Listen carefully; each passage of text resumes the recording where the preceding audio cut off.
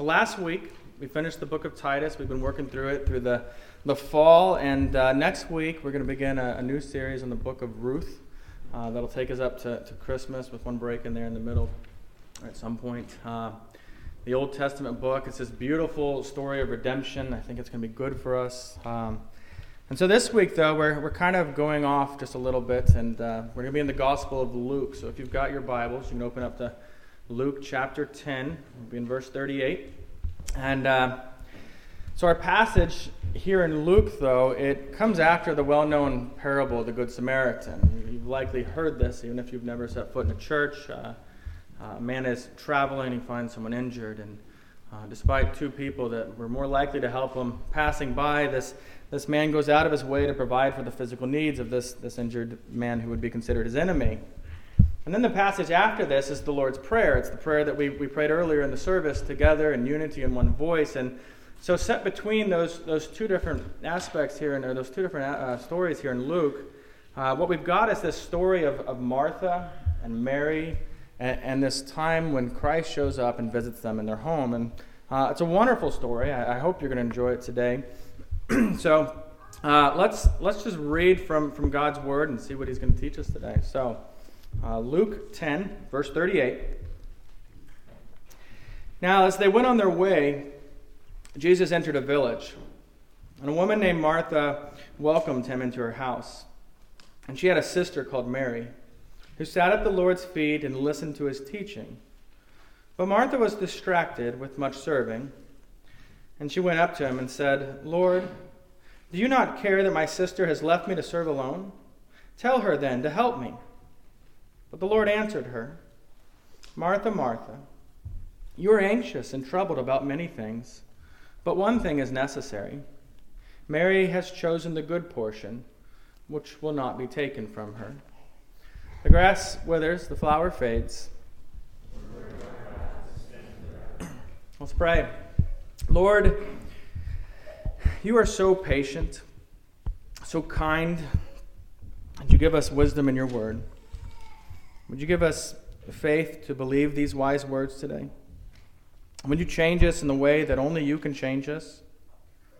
We want to understand what your word means for Mary and Martha, but we also want to know what it says to our lives of busyness, much of which seems very necessary for life to function with order, for us to accomplish the things that really do need to be accomplished. And so please humble our hearts and enlighten our minds this morning to learn from your word, Lord. It's in Christ's name we pray. Amen. So this is one of those stories in the Scripture, one of these things that we learn, these passages that really can confuse us. Even if you think at first you really understand it, it has that temptation to confuse us because we really want to know who's right. You know, Mary for sitting at the feet of Jesus, or Martha for serving the needs of those who have come into her home. And we see Jesus' answer here, it's very clear. But do you find yourself wanting to come to the defense of Martha? Martha's trying to take care of these guests. She's going out of her way, Maybe Mary's just being lazy sitting there while Martha does all the work. In fact, it almost feels like this setup of this conflict between this life of contemplation and this life of serving others, as if they're being pitted against each other. Also it's nearly impossible to read this without asking yourself, which one of these women do I relate to? Am I like Martha, doing, active, someone who accomplishes things, or am I like Mary? You're more emotionally sensitive, quiet, more contemplative. And so, to approach this passage rightly, right at the beginning, I think we've got to lay down the desire to defend whichever one of these women represents us, whichever one we find ourselves relating to. And that means that we come in humility and we're willing to listen and learn. And so then I want us to see that while these women differ in their temperament, greatly in fact, both Martha and Mary are both genuine disciples of Christ. Both want to honor him and respect him. Both love Jesus, and both of them are loved by Jesus. And so then Jesus and his disciples are on their way to Jerusalem. They're traveling And they come to this town that we see in other places in John, that it's the town of Bethany. It's just 2 miles outside of Jerusalem, which is where they're headed. And so at some point, they meet Martha, and she welcomes Jesus into her home, which tells us that she must be a very hospitable woman, and this is the wonderful quality. You know, how would you react if Jesus came into your home? Unexpectedly, meaning you met him, and they follow you home and come into your home. You know, would you want to impress him? I think we would. You know, quickly picking up the dirty underwear laying on the ground and shoving it under somewhere, cleaning as fast as you can. You know, I mean, you understand, I mean, as part of this also, Jesus is not alone. He's traveling with his disciples, which, you know, is more than a dozen people, and they just pop in. There's no way she's prepared for that. Nothing's ready. And still she wants to provide for them, to care for them. And so her intentions are good, her intentions are kind, and then we learn that she doesn't live alone. The passage says she had a sister called Mary. Martha's most likely the older sister, and they tended to be the ones that handled this sort of hospitality and inviting people and such. And it seems that Martha had this expectation before anyone even got there, you know, that we'll invite these people in, and then Mary and I will go and work, and we'll prepare things and be ready for them. But Mary doesn't help. Mary doesn't fit the expectation she has. Instead, in verse 39, it says that Mary sat at the Lord's feet and listened. Well, you know, you cannot scurry around the kitchen and also calmly sit at the feet of the Lord. You can't do those both at the same time. And so Mary had to make a choice. And she sits among the disciples listening and learning. But that's not Martha's experience at all. You know, verse 40 right there, but Martha, that's contrasting their situations. It says, but Martha was distracted by much serving. When our children were a few years younger, Beckham wanted to teach us this game that he learned in Sunday school and about Mary and Martha. And so he comes home and has us all play it. And the game worked like this. I'd sit with the Bible open, and then Beckham and Sadie Piper and Berkeley would wander about. And when Laura would say the name Mary, they would stop and they'd sit down and they'd listen to whatever I was reading out of the Bible. And then when Laura would yell Martha, they would run around frantically, pretending to clean things and pick things up. And, you know, the emphasis on pretending to clean things, otherwise we'd still be playing this game just about every day. Still. And the game was great. It gave you this really visible sense, you know, understanding of the two different priorities these women had. You know, cooking and cleaning and providing for one of them. And, you know, her focus was on the physical needs of these people. Well, Mary was focused on Jesus. And so our passage tells us right there, again, but Martha was distracted with much serving. The word that we translate distracted there literally means to drag something around with you. You know, in this case, she's dragging around this expectation, the things that need to be done to offer the hospitality that she thought they deserved. Now, I also love that it says distracted there. Does that catch you off guard? She was distracted with much serving. Because I'm fairly certain if I said this, I would say she was focused on serving, not distracted with much serving. You know, think about that. When a student's in a classroom and they're supposed to be listening to the teacher in that situation, and instead she's reading the poster on the walls, you know, like it's a picture of a cat hanging there or something like that. And they're reading that, you know, she's distracted with reading this poster in that moment. It's not a bad thing. Those posters were hung on the wall with the intention that they're to be read in the hopes that a student would read it, but this is not the moment. This is not the time for that, and that's why that would be considered distracting. And so in this moment, a good thing actually becomes a distraction. See, Martha truly believes that the priority in the moment was serving. And so while serving as hard as she can, she becomes frustrated because she looks around and she starts to see who's not pulling their weight. You know, it doesn't take long to see Mary just sitting there doing nothing. That would have been what she saw. I mean, did you ever do that? You know, Thanksgiving's coming up. You get together for Thanksgiving and you suddenly realize, you know, what you did compared to what everyone else did. Who's doing the most work to prepare this meal? Who's doing this with the children, whatever it might be? What about here in the life of the covenant community? Do you ever think to yourself, you know, why didn't she serve in the nursery more? Or, you know, I'm helping so-and-so move today, and I noticed such and, you know, Jim and Bob didn't show up. Where were Jim and Bob today? Life is just full of these opportunities to evaluate, your own level of serving compared to what others are doing, and yet we tend to only actually do it when we find ourselves in the favorable position, right? We don't find ourselves thinking, they were helping them move today. Where was I today? No one says that. And so Martha's distracted with much serving, and when she sees that Mary is focused on much learning, she gets upset. And she takes this concern to Jesus. She addresses him respectfully.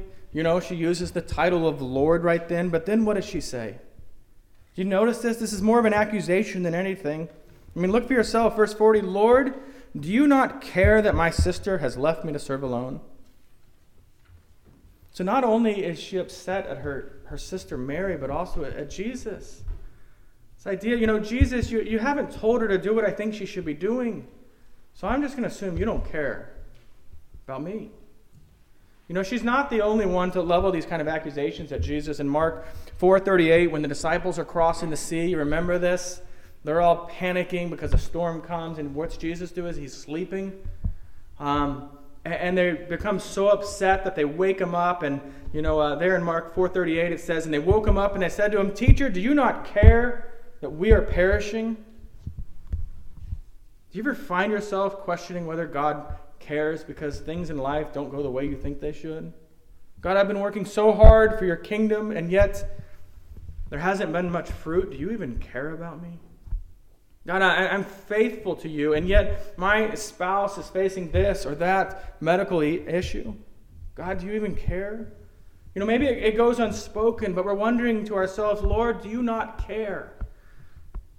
Too often we so strongly desire to live in a world that just affirms, Lord, my will be done. My will be done, rather than, Lord, your will be done. If our own will has become the litmus test for whether God cares for us, then we fail to really see the undeniable love of God for his people in the gospel. There's nothing like it. This gospel that accomplishes redemption and forgiveness for us. So I want us to be sure that we've understood the scriptures rightly, that we know that even Jesus himself prayed to his Father in heaven when things were going in a way that he wasn't so certain about. Not my will, but yours be done. And he followed through with that. Now in our passage, though, Martha follows up the accusations, not so much with a request to Jesus, but a command to Jesus. It's like Martha's saying, prove you care by doing what I say regarding Mary. And what she says is, tell her then to help me. It's as though she's saying, you can still fix this, Jesus. She wants Jesus to legislate Mary's behavior, and without realizing it, she's asking Jesus to send Mary away from this place of rest, this place where she's being spiritually fed by the Lord of Lords and the King of Kings. Any of you kind of hope that he was going to send Martha back? Like, yeah, go help your sister, or Mary back. It's too easy to reason through. Pragmatically, the work would have gone twice as fast. In fact, send the disciples to go help too. They're just sitting around. But that misses the point completely, because this isn't about pragmatism so much as it is about priority. And we live in a country, a culture that really struggles with putting priority into practice. We get it on paper, great, but it is very, very hard to put into practice. And so how does our Lord respond to Martha in this moment of her frustration? Jesus says, Martha, Martha, you are anxious and troubled about many things, but one thing is necessary. Mary has chosen the good portion, which will not be taken from her. Jesus knows she's anxious. Not just because he's God. Everyone in the room knows she's anxious. It's usually that case with all of us, right?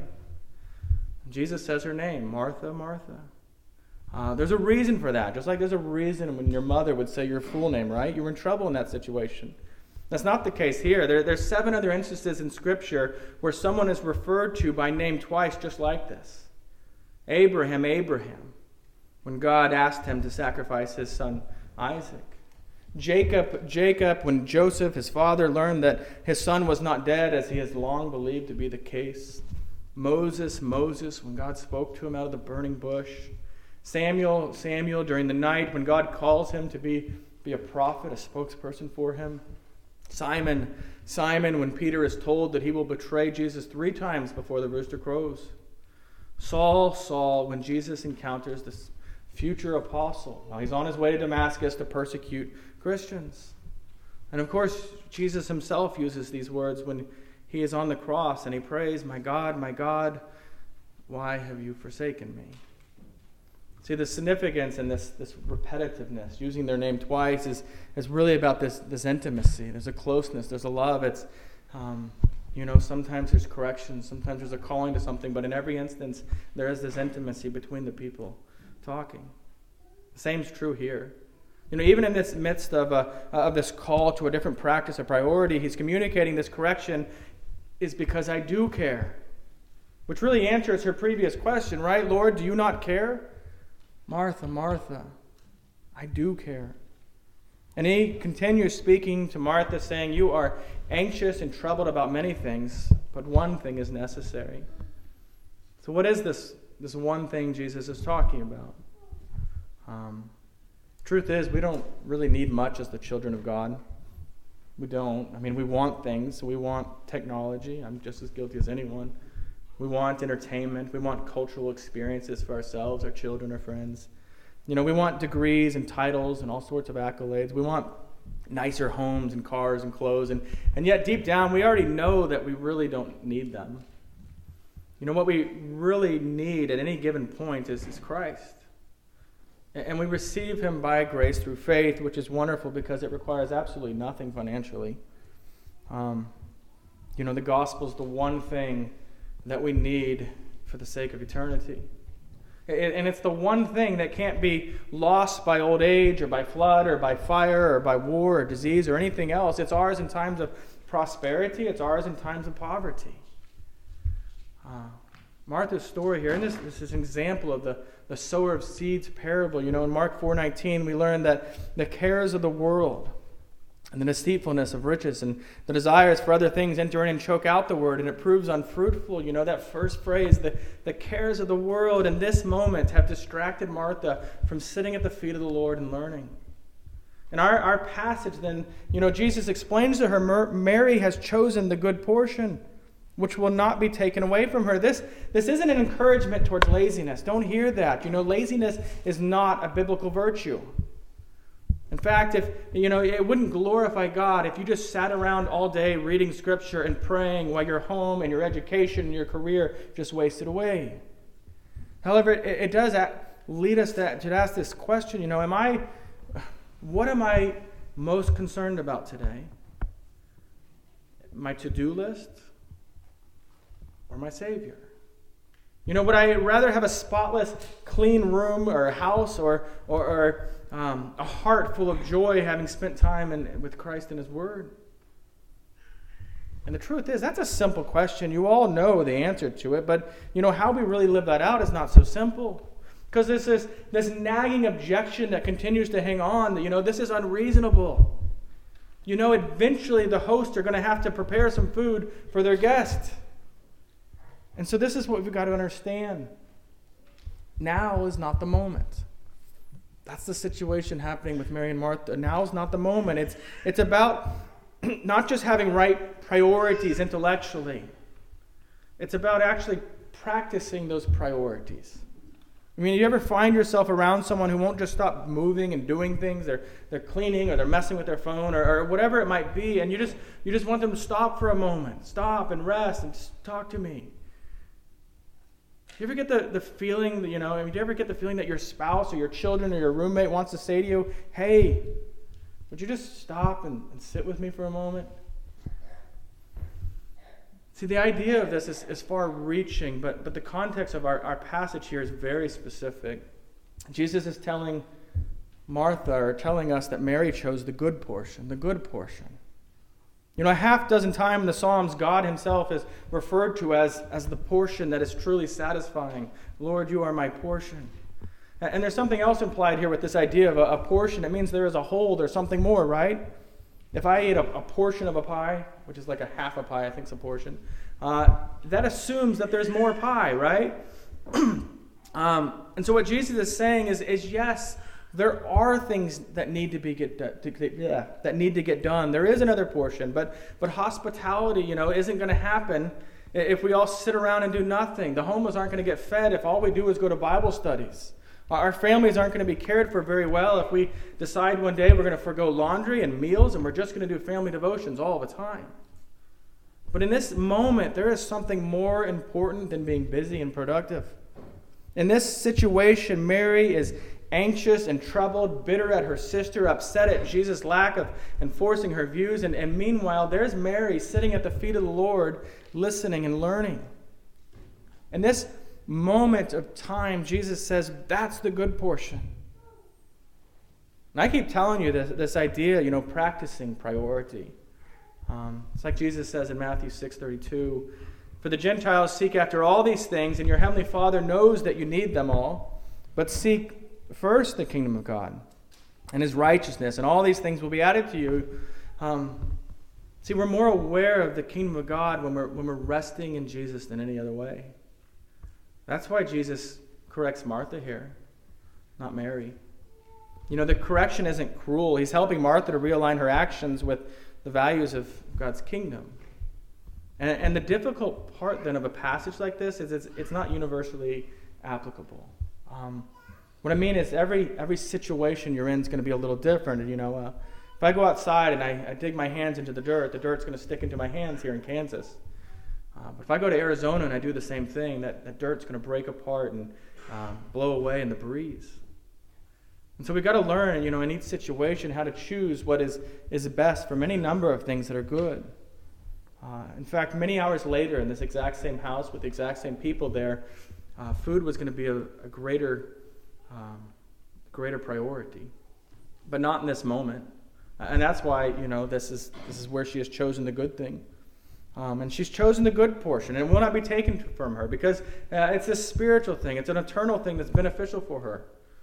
Meanwhile, Martha was distracted, being busy with something good in her home, serving her guest. How many times have you been distracted with good things, right? That's kind of where our life goes. So often the same thing. And you might wonder, why did I choose a passage like this? Well, one, because Ruth we're going to do in 4 weeks, which leaves a gap in there somewhere. But, a few weeks ago, Laura and I were in Kansas City and on vacation, and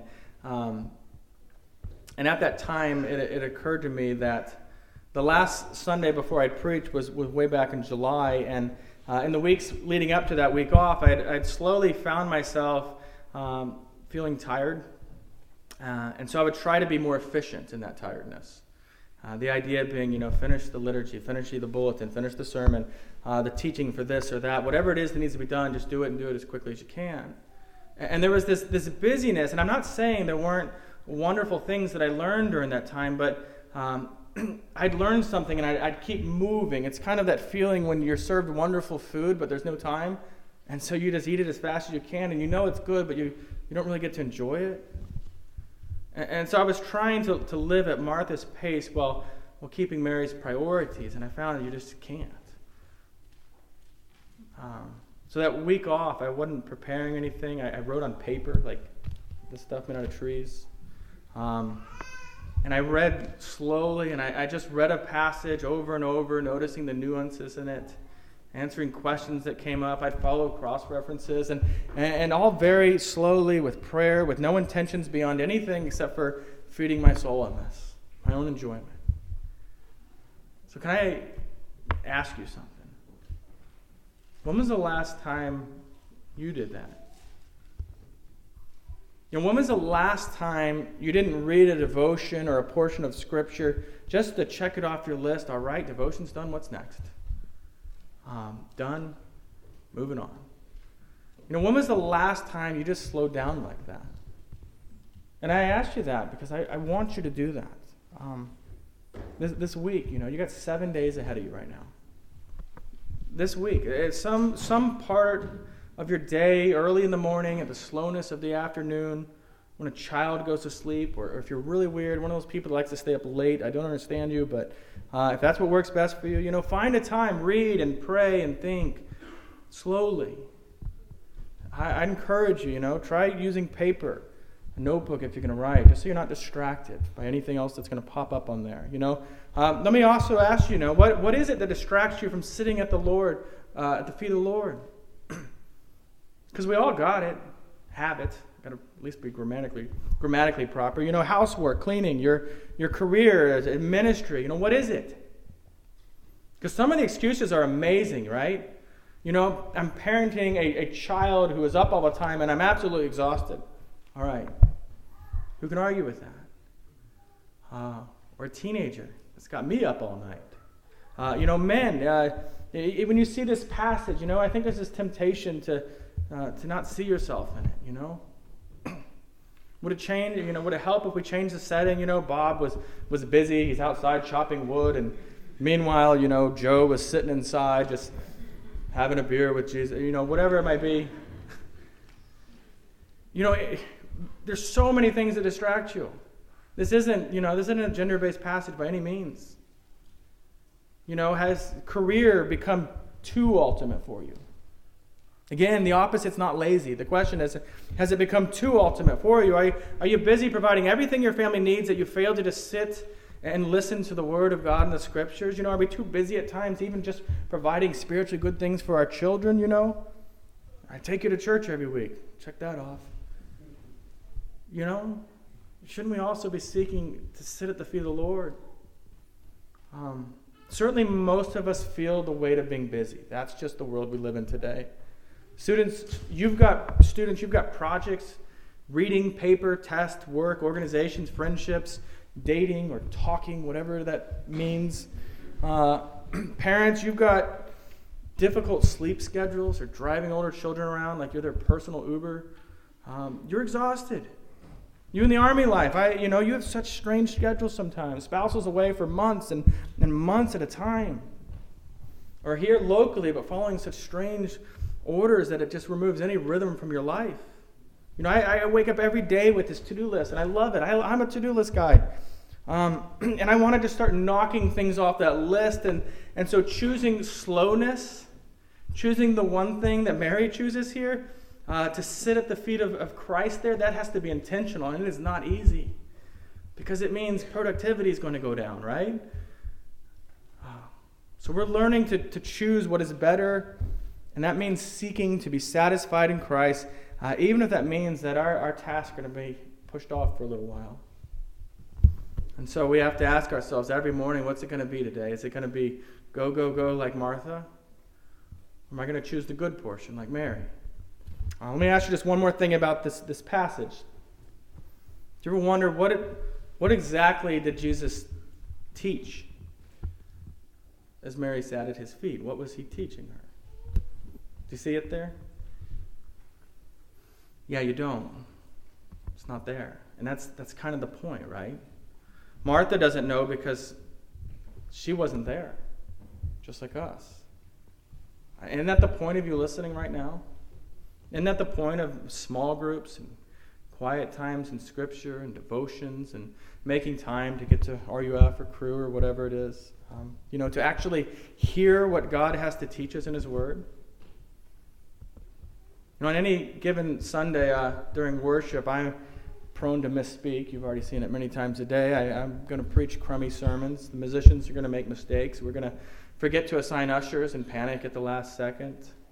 We're going to have too few cups in the communion tray, and we'll panic. But we come every Sunday, and even if we're serving, even if we find ourselves in moments with just the vigor of Martha, we've got to find times when we can sit and just seek to have this temperament of Mary who let go of perfection. We'll get food later. Jesus is speaking. To sit and to listen to whatever it is God has to teach us in that moment. And so let us learn to choose the good portion. So I'm going to close. I've got the statement, or I don't know what you call it, words from Table Talk. It actually was on this, and I read it a while back, and I found it, and it's great. I'll just read it, and then we'll close. Fallen human beings need the weekly routine of listening, which requires a halt to the questioning, philosophizing, and speculation we so often entertain. Mary was commended by the Lord because she chose what was best, She knew that when the Lord speaks, we are to listen, absorb, and delight in hearing his voice.